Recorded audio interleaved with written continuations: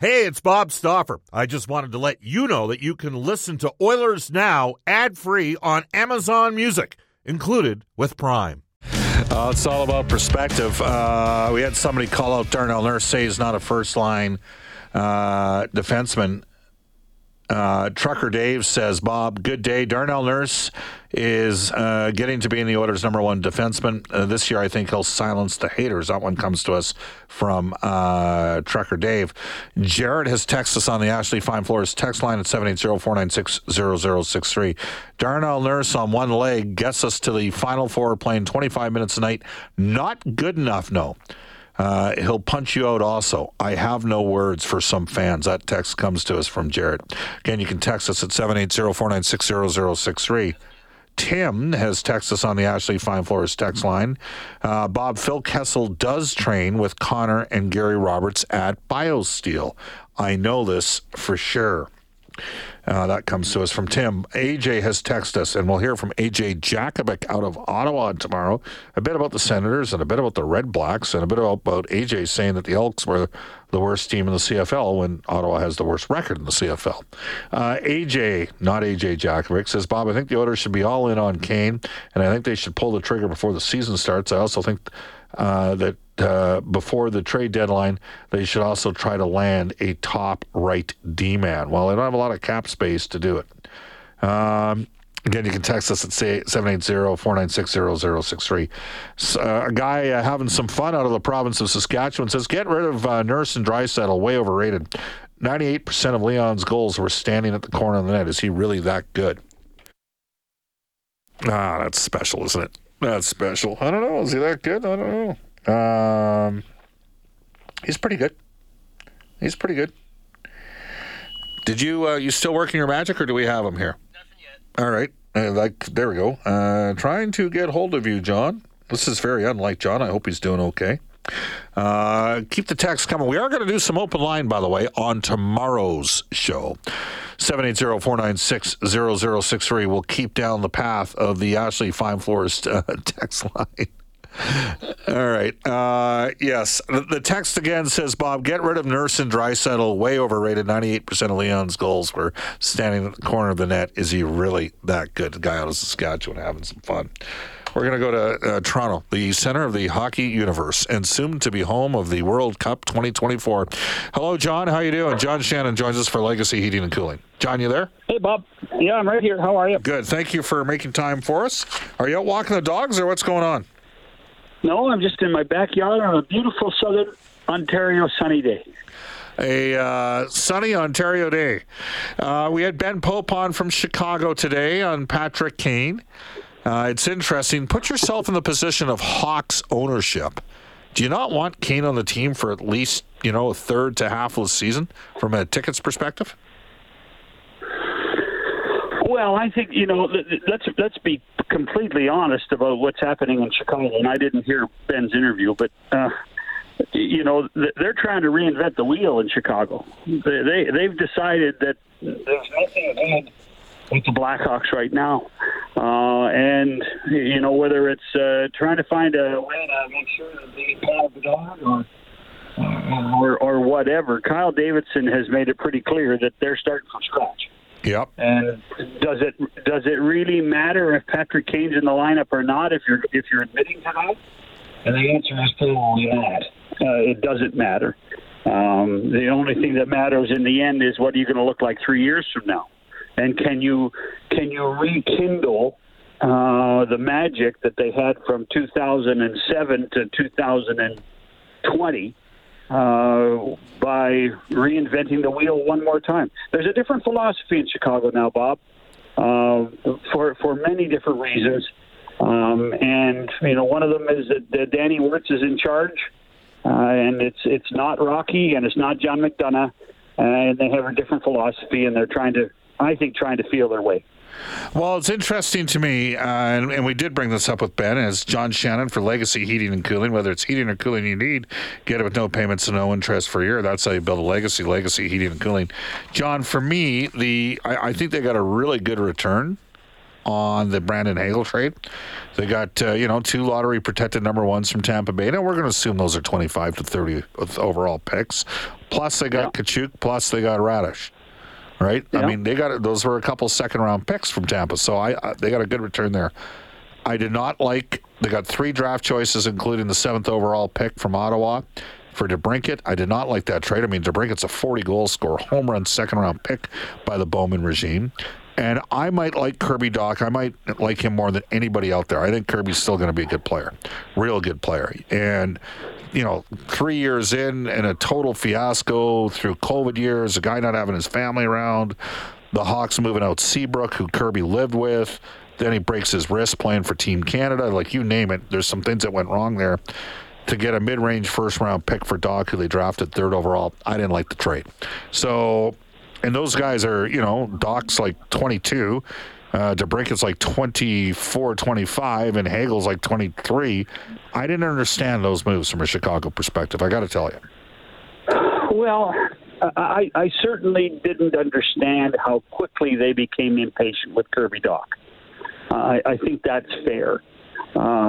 His upside, when you're 21 years old, the magic and the challenge of the 18-year-old draft is how really there's a lot of guys you just don't know what they are until they're 24.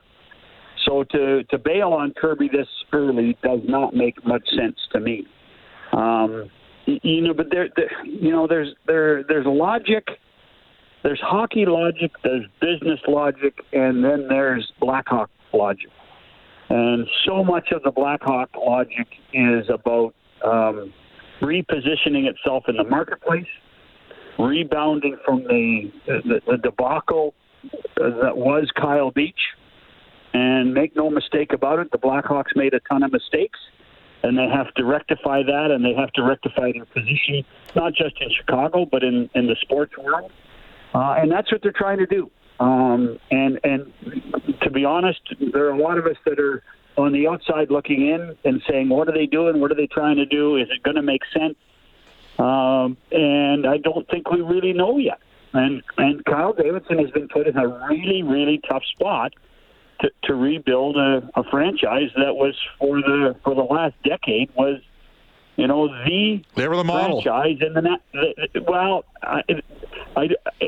Anybody that has issues like Kyle Beach, I don't want to call them a model of any. They were until that came out, right? They were. Well, but pushing things under the carpet doesn't make you the model, Bob. No. What they needed to do, and what they're trying to do, is become much more sympathetic and current in 2022. And I think there's a lot of influence. I think there's a lot of things that aren't what I would describe as pure old school hockey decisions, and we're seeing that every day. And Bob, not just in the dressing room, not on the ice, but look what they've done with their broadcasters. I mean, the 2 guys that were legends there, Pat Foley and Eddie Olczyk, aren't there anymore. Right. They are trying to rewrite Blackhawk history. Yeah, well, there's it's interesting. Was there a more powerful president than John McDonough? You mean in the NHL? In the NHL, was there a more powerful president than he was? The guy that was supposed to take care of that situation with Kyle Beach. Was there a more powerful president than him? For his own club, no, there wasn't. He was certainly the most influential Blackhawk. Yeah. And certainly, early results would have allowed McDonough to rewrite his own ticket. And unfortunately, humanity stepped in and said, you can't do that. Yeah, it's interesting, right? Because, the organization the whole thing turned out to be a debacle for the organization. And the reality of the situation was we didn't know what was going on with Kyle Beach, but from the outside, and there weren't whispers about this in hockey circles either, but from the outside, a lot of people looked at Chicago as sort of look what they got, the fan engagement that they have, their pregame opening in terms of the stuff they did on the scoreboard, the experience in the building. Like they had a lot of things that was the envy of the National Hockey League, and now they've had to go a completely opposite path. We have people texting the show saying, Stauffer, don't be stupid. They're going for Connor Bedard. That's what the Blackhawks are going for, so it doesn't matter if Patrick Kane is there or not. They want Connor Bedard. Well, a year ago, everybody was going for Shane Wright, and it turned out that that's not who everybody was going for. It is, it is an interesting one. This text comes in saying, I don't much value Bob's opinions, referring to me, but I agree with him on Doc. I take him on my team every day. I'm pretty high on Kirby Doc. You know that. Even jump starting. That's the one that I was perplexed by. Okay, that's the one. Like they got a good return from Hagel. They did. They got a good return. Hagel's a third line player. Doc has a chance. He'll be at least a second line center. He has a chance to be a top line guy. Pretty quick to give up on him. You're making the compelling argument, John, that they're looking to rebrand and restart and relaunch themselves in every aspect of the organization. Yeah, and I agree with the texter, and I agree with you. It was curious how quickly they bailed on Kirby Doc. That'd be a lot. Yeah, I mean, when's the last time they had a number 3 overall pick before him? Well, Taves was 4, wasn't he? And then Kane was 1. Taves was 3 in 06, and Kane went number 1 in 07. Okay. So, yeah. All right. John, it's really interesting, this conversation point, because half the fans regarding moving the pick, half the fans are like, no, we don't you don't trade first rounders. You hold on to the first round pick. The Oilers are, I've given you the stats. They got 6 22 and under players. Bouchard, McLeod, Broberg, Holloway, Borgo, and Schaefer. Those are future Oilers, and those are 5 first round picks out of those 6 guys. They're in a decent spot. They probably could afford to move the number 1 in 2023 for a significant piece. And the fans are split. Half of them are like, if you're not going to do it now during the prime for Draisaitl and McDavid, when are you going to do it? And the other half are like, no. First round picks have value, and you build organizations around them. It's an interesting conversation. Let me ask you this. Hold on. Let me ask you this. How many years has Sidney Crosby been in the league? How many years have Evgeny Malkin been in the league? How many years Chris Letang been in the league? We're talking, they played together 16 seasons. Yep. So Connor and Leon have played together for how many? Since 15, 16. Connor's going into is this year 7 or year 8 for him? 15, 16, 16, 17. So I agree that Connor's in his prime, but he's going to be in his prime for a long time. This is his 8th season together coming up. Yeah. So let's not say, okay, well, the prime's coming up and we got to do it quickly. I want to see a team good for 10 years.